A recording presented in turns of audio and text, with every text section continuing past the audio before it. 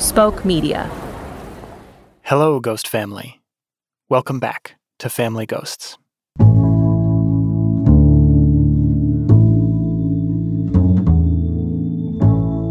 Today we begin the second season of Family Ghosts. And as our team thought about the questions we wanted to explore in our stories this season, I kept coming back to the watchword of our show: every house is haunted. And I got to thinking, that phrase begs a question, which is, can you even have a family without ghosts? And what would happen if you tried to create one? The first spark that led to the Love Family being what it is was an LSD experience. In 1967, Brian Allen dropped out of the University of California and moved to San Francisco. And when he got there, he was crashing on a friend's floor with another guy who was also new in town. That guy's name was Paul Erdman, and Brian wasn't sure what to make of him at first. He was always kind of a little bit of a hustler salesman, even then, and always really. Paul suggested that he and Brian should get their own apartment and be roommates. He also suggested that Brian should put up all the money for the rent and the security deposit, which Brian did reluctantly. But they found a place, and shortly after they moved in, they took some LSD together. What we ended up doing is turning face to face, knee to knee, sitting in lotus position, facing each other and looking into each other's eyes. Before long, Brian started to feel like he and Paul were melting into each other, like he couldn't tell where one of them ended and the other one began. And then Brian started to have visions of faces of his family members, and then faces of devils. And then the faces started changing, moving faster and faster before his eyes. Ultimately, I started to see that all of these faces were really the same. They had the same quality. They were all parts of the same thing. Even the ugly ones, they were just part of the human spirit. And then I started to see that all of us collectively, that's what Jesus Christ is. Jesus is all of us. We're all Jesus. So we're saying this to each other, and he's having the same experience. So we're saying to each other while we're looking into each other's eyes, we are one. We are God. We are one with God. We are one with each other.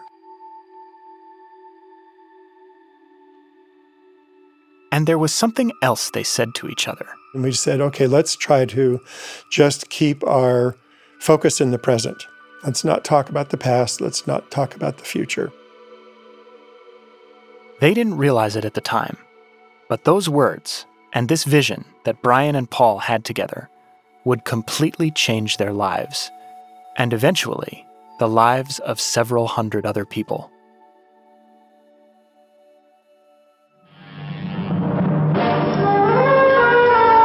Anti-war demonstrators protest U.S. involvement in the Vietnam War in mass marches, rallies, and demonstrations.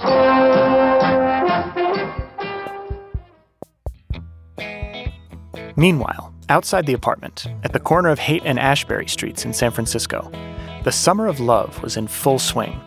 The Grateful Dead were playing some of their earliest shows in an old Victorian house. Scores of hippies filled the streets, smoking pot, dropping acid, reciting poetry, and protesting the war in Vietnam. By some estimates, 100,000 people flocked to Haight-Ashbury that summer. To the news crews that descended on the mayhem, the hippies proclaimed that they were remaking culture, finding a new way for humanity to exist. In interviews, they declared that all of civilization was up for grabs.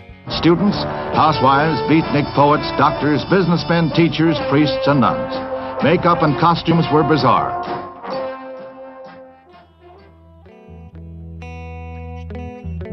But over the course of their time as roommates, Brian had the sense that Paul Erdman was in it for something else. He wasn't like all of the other people that had been attracted to San Francisco. He didn't have long hair. He didn't grow a beard yet. He was still pretty much a used car salesman kind of a guy. What he liked about it was the lot of easy access to sex, drugs, and rock and roll. He was exploiting it, and he talked about it. He just said, "This is like so easy to exploit these people here." A year or so after that fateful LSD trip, Paul left San Francisco and went back to Seattle, where he was from. He moved into a house in what was then a fairly run-down part of Seattle called Queen Anne Hill. Paul and a handful of housemates lived simply. They didn't have much in the way of possessions, and they spent most of their time having sex with each other, taking LSD, and talking about the visions they had. And somewhere in there, the group became consumed with this quest to figure out what was real and what was imaginary. As Paul sorted through his visions, he kept returning to the concept of love, and in particular, this phrase, "Love is real." And then Paul had another vision, the word love carved in gold on a pyramid, floating atop a cloud that seemed to represent the discord plaguing American society. He suddenly had an epiphany that the concept of love was the only thing that could reunite God's wayward tribes of Israel, and that Paul himself was the one to unify them under the banner of love.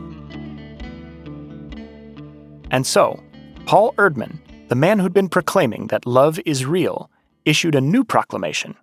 From now on, he would go by the name Love Israel. One by one, he began rechristening his housemates. One became Strength Israel, another Zeal Israel.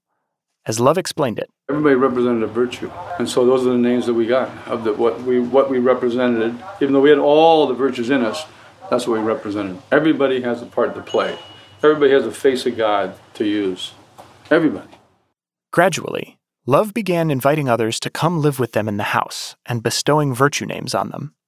And Love gave the group a new name as well, the Love Family. Little by little, word started to spread. One day, Love's old roommate, Brian, got a call from an old friend from the San Francisco days. The friend told Brian he ought to check out what Paul was up to in Seattle, that Paul had changed his name to Love Israel and was getting people together. So in 1971, Brian made the trip north to see what his old roommate was up to. Much to my surprise, when I got there, they acted like I was somebody they were all familiar with, and it was about time I came home, like I was the prodigal son or something. Brian was welcomed with open arms. It was like they'd been expecting him. Turns out that Love Israel had told them all the stories of he and I living together and taking LSD together and seeing God in each other and kind of recognizing now's the time, love is the answer, and we're all one and we need to do something about it. It's the logic of we are one. And when Brian arrived at the family's house, there was a new name waiting for him. I showed up, they already called me Logic, and I kind of sort of had a place of leadership and reverence in the community, and that was rather surprising to me. As Logic, the prodigal son, began his new life with the family, he noticed something else. We had this zealous refusal to discuss our past. Love had taken that idea from their acid trip in 1967, that notion of trying to be completely in the present, and distilled it into a watchword of his own, an axiom the family recited regularly to each other. We are all one. Love is the answer. Now is the time. And it's that last bit, now is the time, that Love believed had the power to ward off ghosts. So last summer, our team spent a few months researching the Love family, and then we went out to Washington State and interviewed a bunch of people who were part of it. And today, we begin a 3-part series about the Love family, beginning with the story of Love Israel, the man who tried to build a perfect family, but ended up becoming his own family's ghost.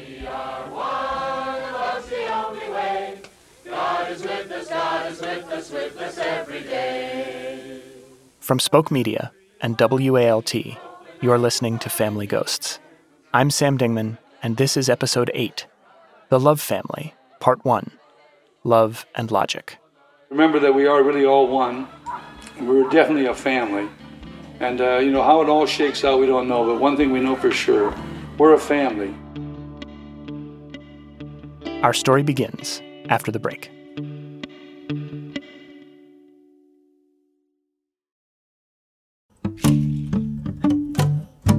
Spoke Media. So how do you build the perfect family? The first thing you need is members, and Love knew where to find them. He'd seen the throngs of hippies looking to reinvent society in the streets of San Francisco and knew that he was building this family at a time when lots of people were doing what they called the circuit, roaming between a wide range of communes and spiritual communities that sprung up all across the country in the late 60s, offering escape and sanctuary to those who were fed up with the Vietnam War, who didn't see a place for themselves in the profit-driven mainstream society, or who felt like their biological families didn't understand them anymore. One of them was the man who would eventually become Sirius Israel, a self-described spiritual dropout. In 1970, he and his girlfriend had decided they were fed up with life in the U.S., and they were planning to move to Canada. But on their way north, they stopped in Seattle, and someone suggested they should swing by Queen Anne Hill and check out this group called the Love Family. So before they left town, Sirius paid a visit to the house where love, strength, zeal, imagination, and a few others were living. I walked into the place, and I felt like I was walking into a holy space. It was very zen, very, very, very little furniture. People mostly sat on the floor on carpets. There was a sign on the front entry that said, "All those who want to believe in Jesus Christ are welcome here." I didn't particularly believe in Jesus Christ or even thought I wanted to believe in Jesus Christ. But there was something about the way love spoke. We have more in common with each other than anybody that I know of. I don't know of anybody I have more in common with than you. And I think that's the same for all of us. He had a way of making you feel like you were the most important person who'd ever walked into his life. And I think that was genuine. He really was seeing everyone that came his way as a potential life mate for him, for himself, that we were going to create this family. And that was a very compelling thing. Plus, he spoke with a kind of authority that I had never encountered, and I was looking for spiritual authorities in my life. But love didn't invite Sirius to live with him and the others. He wasn't sure yet how serious Sirius was about dedicating his life to love. He sent me out many times because we weren't ready. He'd tell us we weren't ready. There were a handful of others hanging around Queen Anne Hill in the same predicament. No one was sure exactly what love was expecting from them. So one night, Sirius and his fellow Purgatorians gathered in a small room a few blocks away from Love's house and took some LSD. I had an amazing revelation that settled all my doubts. I experienced oneness with Love Israel, even though he wasn't there in the room. And I woke up the next morning from that experience, and word came to us through the grapevine that Love said it was time to all come home. In addition to the name Sirius, Love bestowed another title on him, Elder. Logic was also anointed as an elder, which struck him as a little bit odd. I had this somewhat unearned position of significance in the Love family. And keep in mind, everybody's 20-something, but the people who were 28 or 29 were called the elders. As the months went by, more and more people started arriving on Queen Anne Hill, many of them reporting that they'd had that same experience Sirius and Logic did, that sense that Love was calling his children home. You felt like you had to go, and you didn't know why. It was almost like being a bison migrating. I mean, you just had to go. I must find my people. That's Vision Israel, who was living in Cincinnati when Zeal Israel passed through town one day, talking up this theory he'd been developing. He had all kinds of things written down in calligraphy, and 7 hills in Seattle and 7 hills in Cincinnati, and there's parallels in Minnesota is like that too, and just fascinating stuff. And he told me about love and this whole thing going on. It was enough to convince Vision that she should check out the source of these numerological ruminations. She hitchhiked across the country and made her way to the family's house on Queen Anne Hill. As I walked in the house, it's kind of like Return to Oz. So it's basically, I don't know what y'all are doing, but I'm staying. I'm in. As Love's children came home, they began to notice this shared experience none of them could quite explain. People in the Love family seemed to somehow recognize each other, even though most of them hadn't met before. They had visions remarkably similar to Logic's early experience in San Francisco of gazing into Love's eyes and seeing a convergence of identities. We'd be looking in each other's eyes, and all of a sudden, instead of the familiar face that we were used to seeing, the faces would start changing. And I saw faces of my family. I saw family members. And then it all started moving faster and faster and faster. For example, I'd look at you and faces would come through you that were every woman that's ever been. Kind of life-altering stuff. And all of a sudden, they all just start merging together, and they're all happening there at once, and they're all overlaid, and all of a sudden, it's just Jesus Christ looking at you, which was part of our understanding of what the meaning of Jesus Christ was. Jesus Christ was the best of all of us. Love interpreted these visions to mean that Jesus' virtues were reflected in the essence of each of his family members, as represented in the names Love gave them. And this sense that history and divinity were converging on Queen Anne Hill gave Love the next thing he needed to build his ideal family, a collective belief that this family was special, unlike any that had ever existed. A family, Sirius explained, united by a simple creed. We're all one. Love's the answer. Now's the time. Love encouraged his family members to forget about their old lives. Love was like, well, we don't talk about the past. We only stay in the present all the time. You'd go, okay, how do we need to process this person? Mm-hmm. At least to get him to quit talking about the past. We never really talked about our past. We had to be present. And Love had several ways of keeping his family focused on the present. Or, as Sirius put it, we were people who were wanting to know the truth, and we wanted to know it for real, so we wanted a higher reality. One of Love's pathways to the present was the morning meeting, which took place most mornings, often before sunrise. Family members awakened and dressed themselves in the family's chosen spiritual garments, long, flowing, handmade white robes. They would file into the living room of one of the family's houses on Queen Anne Hill, where all the furniture had been cleared out, save for a carpet and some pillows, and a small table with a candle and a Bible. They would drink coffee with honey and fresh cream, and Love or one of his elders would pass around what they called the taa, a ceremonial marijuana pipe. There would be readings from the Bible, singing and chanting, and a group meditation, after which family members were encouraged to share any visions they'd had. The visions were documented and filed away.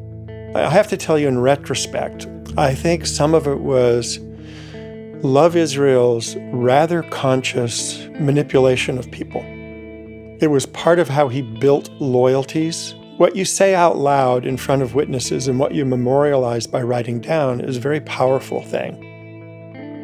Logic compared Love's celebration of visions to a Baptist revival meeting, where a preacher might challenge the congregants to come forward and let Jesus into their hearts. And Love worked that like a miracle. He just, he wanted people to vocalize that they had seen God, seen Jesus, seen that he was a representative of Jesus and God, and that the Love family is where we need to be. And he worked it. He really tried to get everybody to have one. And if you didn't have a vision, then you almost weren't bona fide.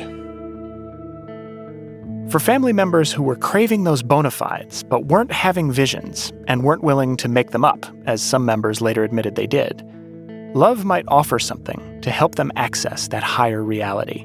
LSD or psilocybin or sometimes peyote. It facilitates the possibility for taking the elevator instead of the stairs, as I call it.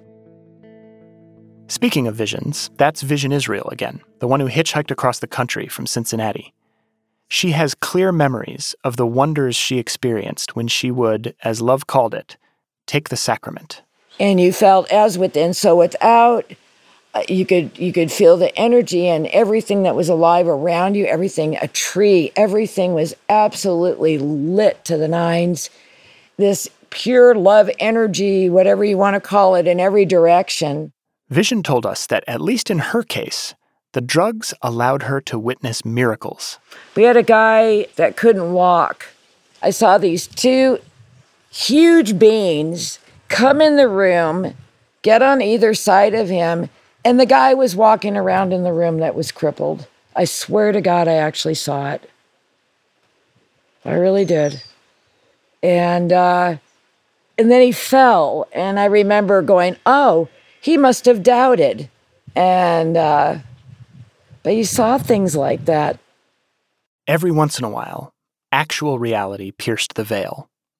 In 1972, 2 family members named Reverence and Solidity died from huffing toluene, a solvent used in paint thinner, and another of Love's so-called sacraments. But Love told his family that if the 2 fallen brothers were true believers, they would be resurrected within 3 days, which naturally didn't happen. But by framing the tragedy as a test of Reverence and Solidity's faith in him, Love found a way to deepen the family's belief in the mystical reality he was trying to create.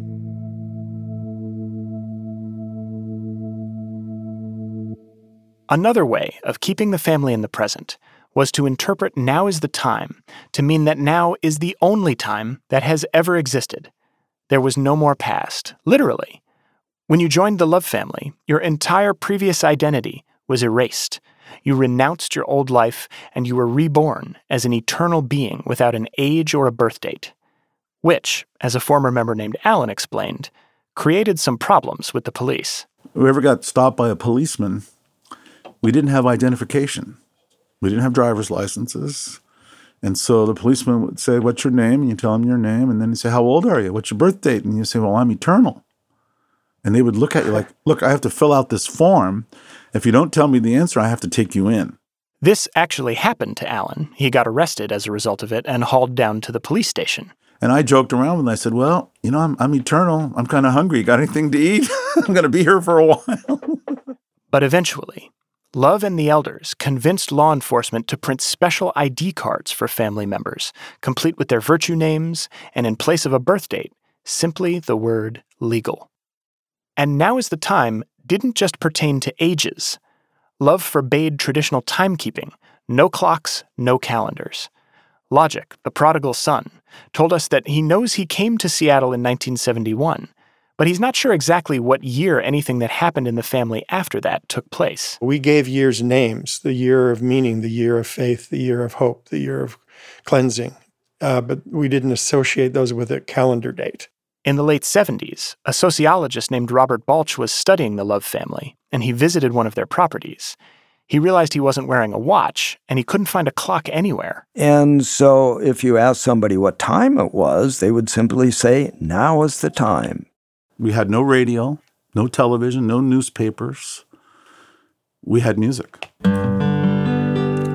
The closer I see you, old man fear,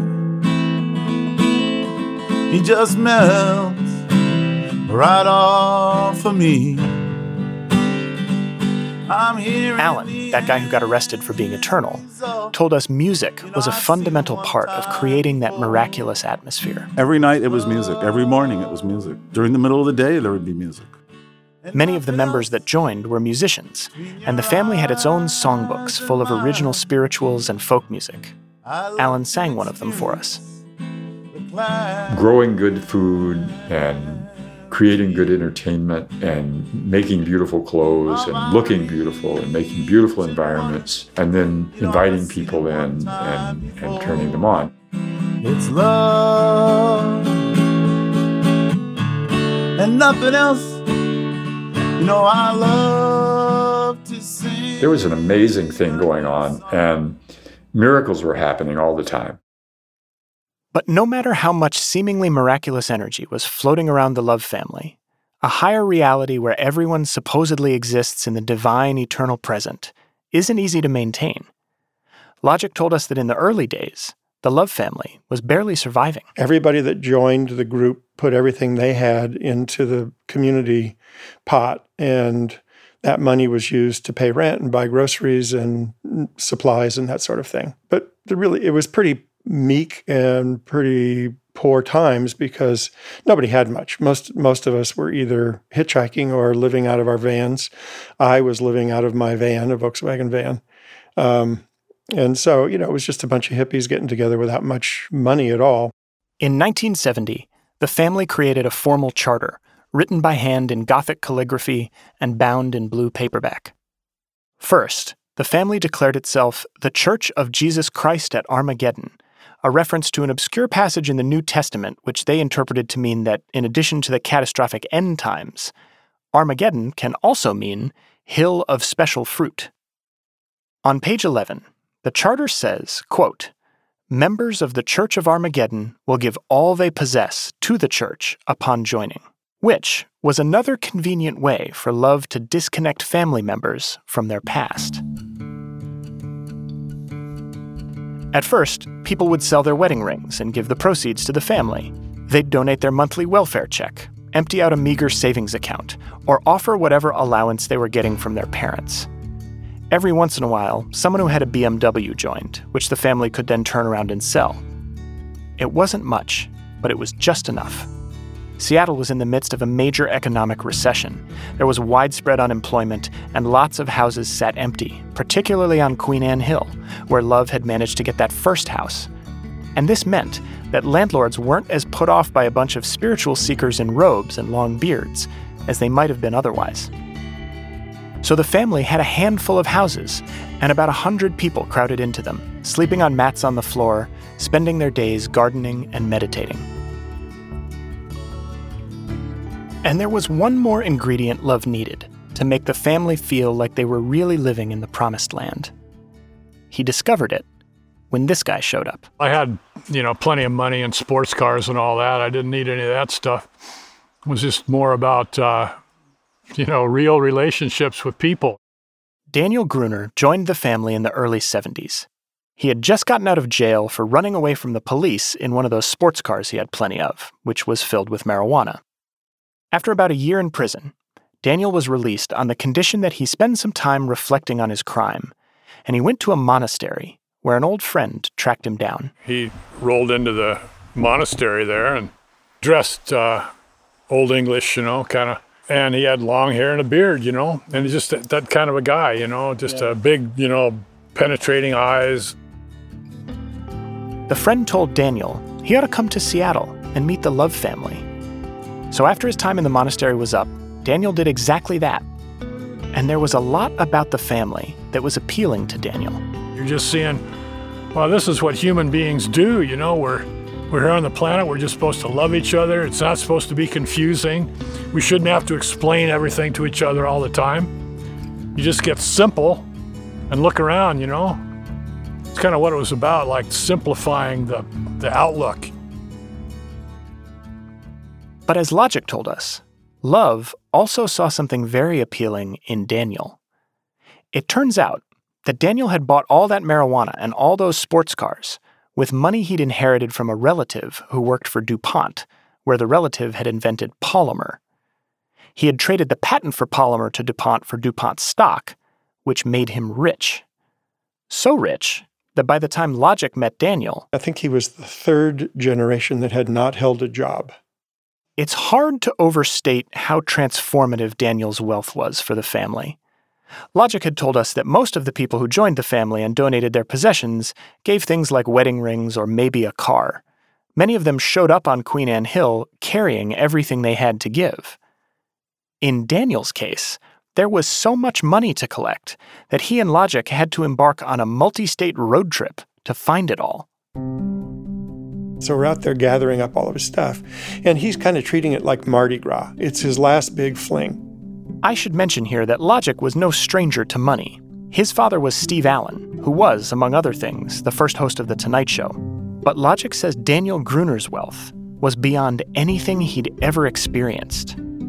During the road trip, they stopped in Coeur d'Alene, Idaho, at what Logic called the fanciest restaurant he'd ever seen. The first thing that shocked me was they knew him. It was like, "Hello, Mr. Gruner."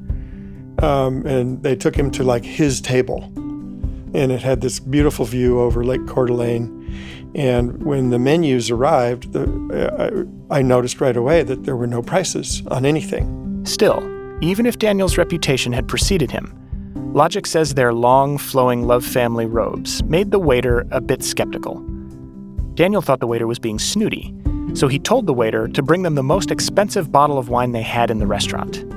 The waiter scoffed and said there was no way he could possibly afford that. "Oh, really?" said Daniel. "Then bring us 2 of them." But logic says Daniel wasn't just spending money to show off. Like a lot of Love family members, Daniel was against the war in Vietnam.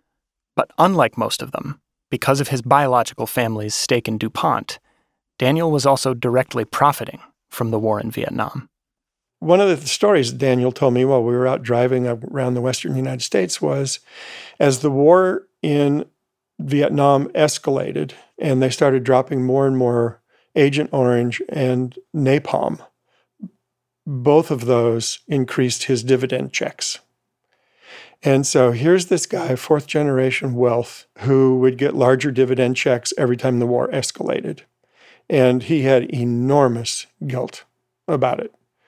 And he was kind of in a phase where he was almost trying to give his money away. It was blood money, and he felt bad about it. And he had given it to people all over the western United States. And that's what we were on our way around to go try to find and collect. And ultimately, he gave pretty much everything to the Love family. Perhaps most acutely of anyone we read about, Daniel had good reasons for wanting to escape his biological family's past. Exactly how much money he gave the Love family isn't totally clear, but the conservative estimate is in the low millions, which, for a hippie commune in the early 70s, or for anyone at any time, really, means things are about to change pretty radically, which is exactly what happened. I've got to say that it's really Danny's introduction of all that wealth in the family. That's when I first saw the shift in Love. It really brought out another character in Love Israel that most of us hadn't seen much yet. Our story continues after the break.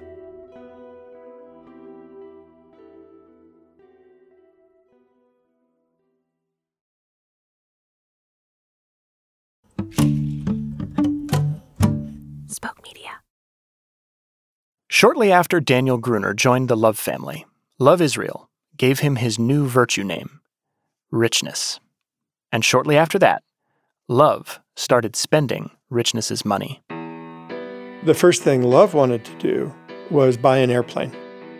Over time, Logic told us, Love ended up buying not 1, but 3 airplanes.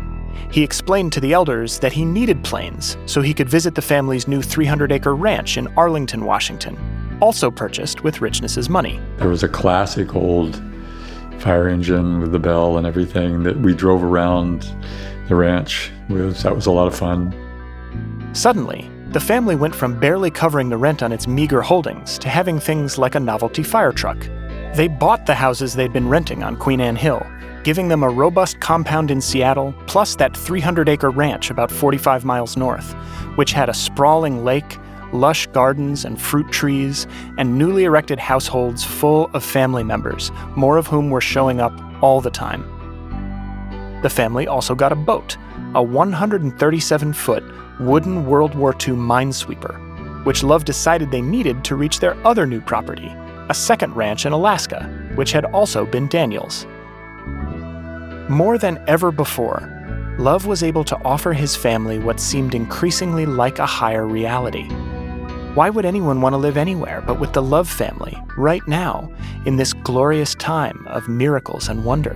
I mean, if we believed in the world as it is, we'd be there. We don't believe in it at all. You know, we think it's not real. By the late 70s, the Love family's membership had swelled to almost 400. But some of the newcomers weren't entirely convinced Love was the answer. I think I was in the family for 4 weeks or more before I ever met him. And I was kind of taken aback because of his needs to be recognized. Jael was one of the family's midwives. And she had her suspicions about Love Israel from the moment they met. I can remember opening the door and this man standing there with this big smile on his face, thinking that I'd know who he was or, you know, something. And I'm going, who are you? Because I also remember in my mind kind of the feeling like, oh, he reminds me of my ex-husband, which was not good. But, there I was in the middle of all these people that I was really loving the people. I loved the music. The music was so important to me. So Jael stayed.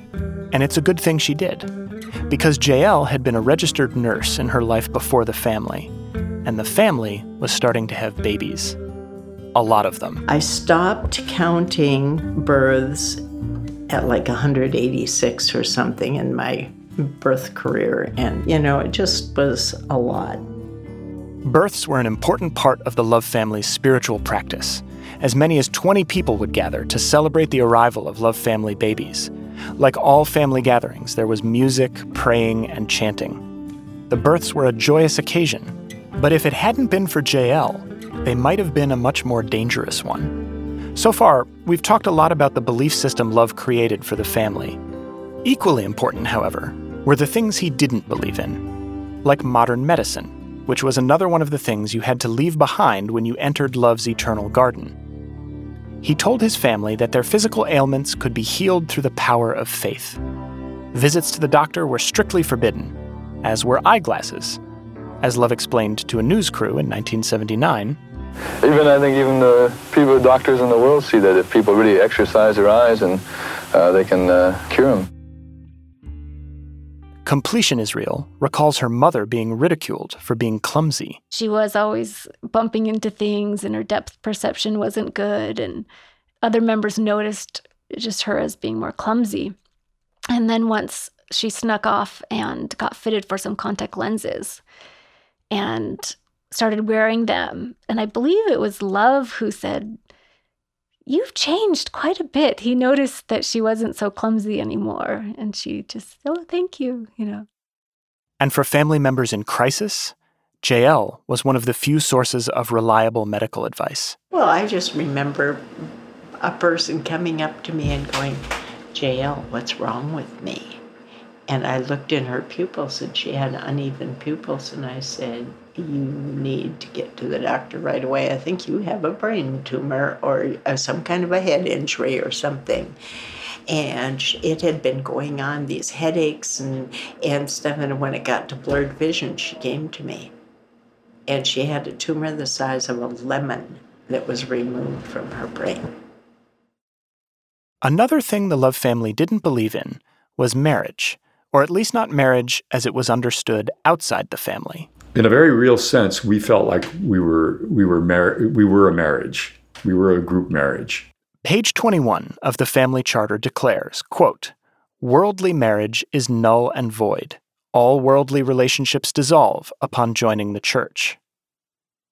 Love interpreted this passage to mean that men should be free to have multiple partners if they so desired, and that Love should be the one to decide who slept with who. We called it sanctioning. So if two people felt attracted to one another and they wanted to be sanctioned to be a couple and to start a family, have children, they would have to get permission from Love, ultimately. Sirius made it sound like these partnerships were created out of mutual desire. But Vision Israel told us that in her case, she didn't have much of a choice. When I was flown to Alaska, Love had said to me, "So, do you like confidence?" And I said, "Yeah." So I was kind of like a mail-order bride. We don't have to wonder whether Love was a misogynist. He wrote it directly into the family charter, which reads on page 23, quote, "Within the family, the men as husbands will have authority over the women as wives." And predictably, the principal beneficiary of the sanctioning policy was Love himself. He reasoned that since he was the head of the family, all the women were his wives. Love also used his position in the family to make it seem as though being chosen as a sexual partner had spiritual significance. Beyond his primary partners, Love would periodically choose a woman in the family he was attracted to and anoint her with a new title, Priestess of the Day. Or, according to the sociologist Robert Balch, there was the joke among some of the people that this, the lay of the day. Completion Israel, whose mother had to sneak away from the family to get covert contact lenses, told us that one winter, Completion's grandmother made the mistake of sending Completion's mom a nice coat in the mail. In the wintertime, families like ours sometimes would only have one meal a day and no socks. And so my grandmother saw that my mom was cold, and so she went and bought her a really nice down winter jacket, very expensive. But then Love saw the jacket on Completion's mom and decided that he wanted one of his preferred women to have it. So he commanded that the jacket be given over to this other lady, and so my mom gave the jacket. Sometime later, Completion's grandmother came to visit the ranch and saw that her daughter was again freezing without a jacket, so she bought her another one. And again, when Love saw it, he took it for one of his priestesses. And then the story repeated, but my grandmother kind of got smart, and so she bought my mom a really ugly secondhand store, really ugly winter jacket. And my mom got to keep that one. Knowing how much money Richness Israel brought to the Love family, it's fair to wonder why any of its members wouldn't have warm clothes to wear in the winter. But as both Sirius and Logic told us, something changed in Love Israel when Richness's money came to the Love family. Having built a supposed sanctuary for his family and stripped them of their possessions and identity in the process, Love had made them dependent on his vision for the higher reality he wanted to inhabit. And as time went on, mothers couldn't get Love to give them money for milk or shoes for their children. One article about the family estimated most of its members were surviving on the equivalent of 65 cents a day. And meanwhile, sociologist Robert Balch told us, Love Israel was having the time of his life. Love is going to concerts, he's buying expensive suits, he's smoking Cuban cigars, he's going on vacations to Hawaii and Mexico, and so he's becoming more and more removed, spending more and more money on himself. Love's access to food and comfort, while so many in the family were literally starving, casts the priestess phenomenon in an even more sinister light. Being Love's partner meant you also got a better chance at surviving the harsh conditions of the family's supposed paradise. You got to sleep in his bed instead of on a rolled-up mat on a cold basement floor. You got to eat lavish, specially prepared feasts instead of making do with boiled carrots for weeks on end.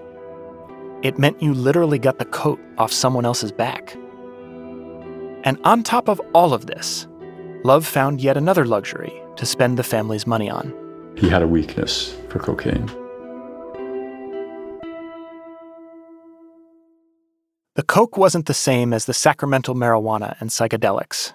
Love used those to bring people together.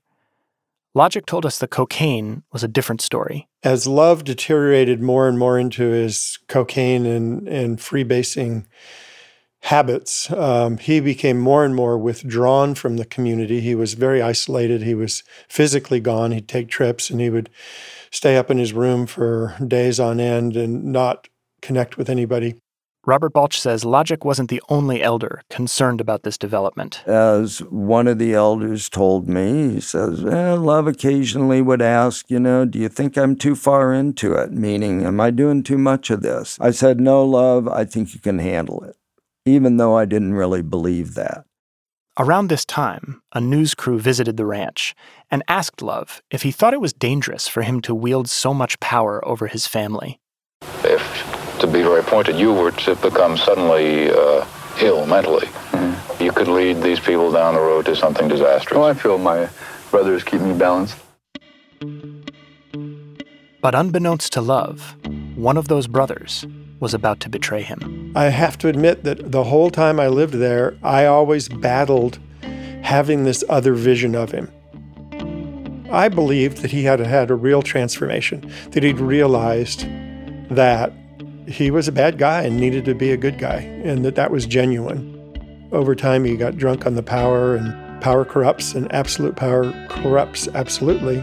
I think that's what I observed. We'll be right back.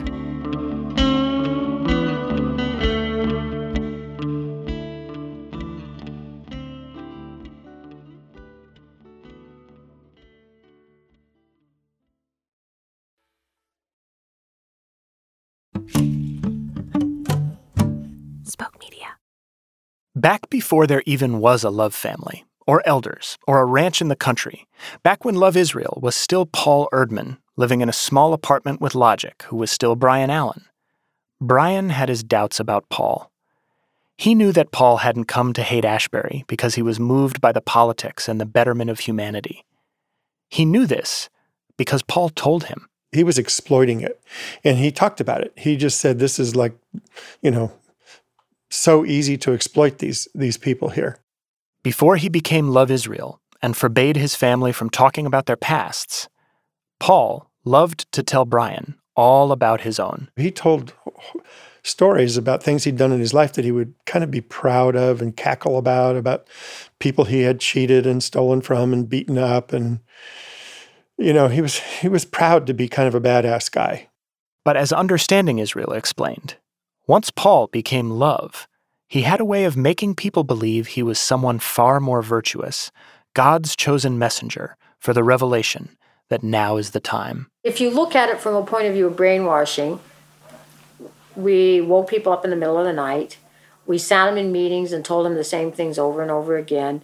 Oh, and then we broke down who you are. The past is gone. Love was building a family separated from its own history. So many of the members of the Love family joined precisely because they wanted to get away from the past. They were fearful about where the country and their lives were headed, and Love encouraged them to forget about all of that, to be reborn into a world governed by miracles, where the past no longer existed. Instead, Love Israel offered something else, an eternal present, where the answer to big questions was simple and complete. Him. Love is the answer. We are all one. Now is the time. And when there were aspects of that eternal present that were troubling or scary or dangerous, it was dismissed, the reality of the situation flatly denied. Sociologist Robert Balch told us, Love had a name for doubt. He called it darkness. If you had a contrary opinion, if you were complaining, if you had disagreements with other people, Love might walk into the room, a morning meeting, say, so, Integrity, why are you so dark today? And even if the darkness became overwhelming, if you looked around and saw Love retreating into a haze of cocaine and people starving and women being sexually manipulated and children without shoes to wear, what were you supposed to do? Leave? With what? You'd signed over all your worldly possessions to the family when you joined and given up your name. At that point, Love had to be the answer. But the past always catches up with families, whether they believe in it or not. Love was often his kind of crazy, extravagant phase, and he had his third airplane, and it was new to him, and he was getting pretty druggy. And eventually, the past caught up with Love Israel. One day, he sent a message out that he was going to fly over the ranch, and he wanted everybody to quit what they were doing and form a big circle in the big meadow so that he could see it from the air. And it was kind of the height of his detached hypocrisy. Next time on Family Ghosts, Logic confronts Love. So my first decision was to see who would support a coup. That's coming up in part 2 of our story.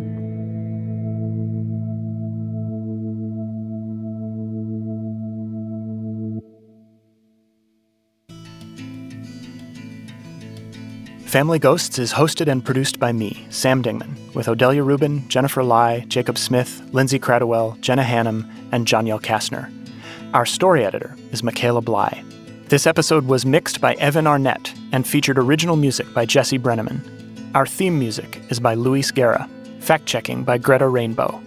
Executive producers for Season 2 are myself, along with Keith Reynolds and Aaliyah Tavakolian at Spoke Media. Special thanks to Posey Gruner, and also to Daniel Gruner, who passed away between the time of our interview with him and the publication of this episode. Thanks also to Hannah Palin at the University of Washington Special Collections Film Archive, Penny Gruner, Sarah Viers, Oza Faye Viers, and Debbie Becker. Our story about the Love family is by no means a definitive account, And if you're interested, we've got links to lots of resources for learning more about the group on our website, including the documentary It Takes a Cult. We thank Eric Johansson, aka On Israel, for allowing us to use clips from his film in our story, and encourage you to watch the whole thing. To find out where you can do that, or to see pictures of the Love Family Charter, and much, much more, please visit FamilyGhostsPodcast.com, where you can also sign up for our email list, The Ghost Post. If you'd like to follow our show on Twitter and Instagram, you can find us at FamGho. That's FAMGHO show. Thank you for listening to Family Ghosts, where every house is haunted.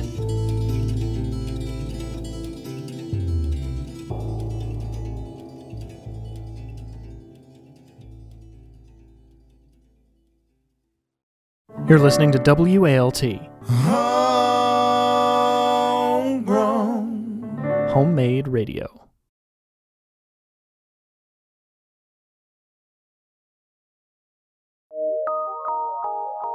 From PRX.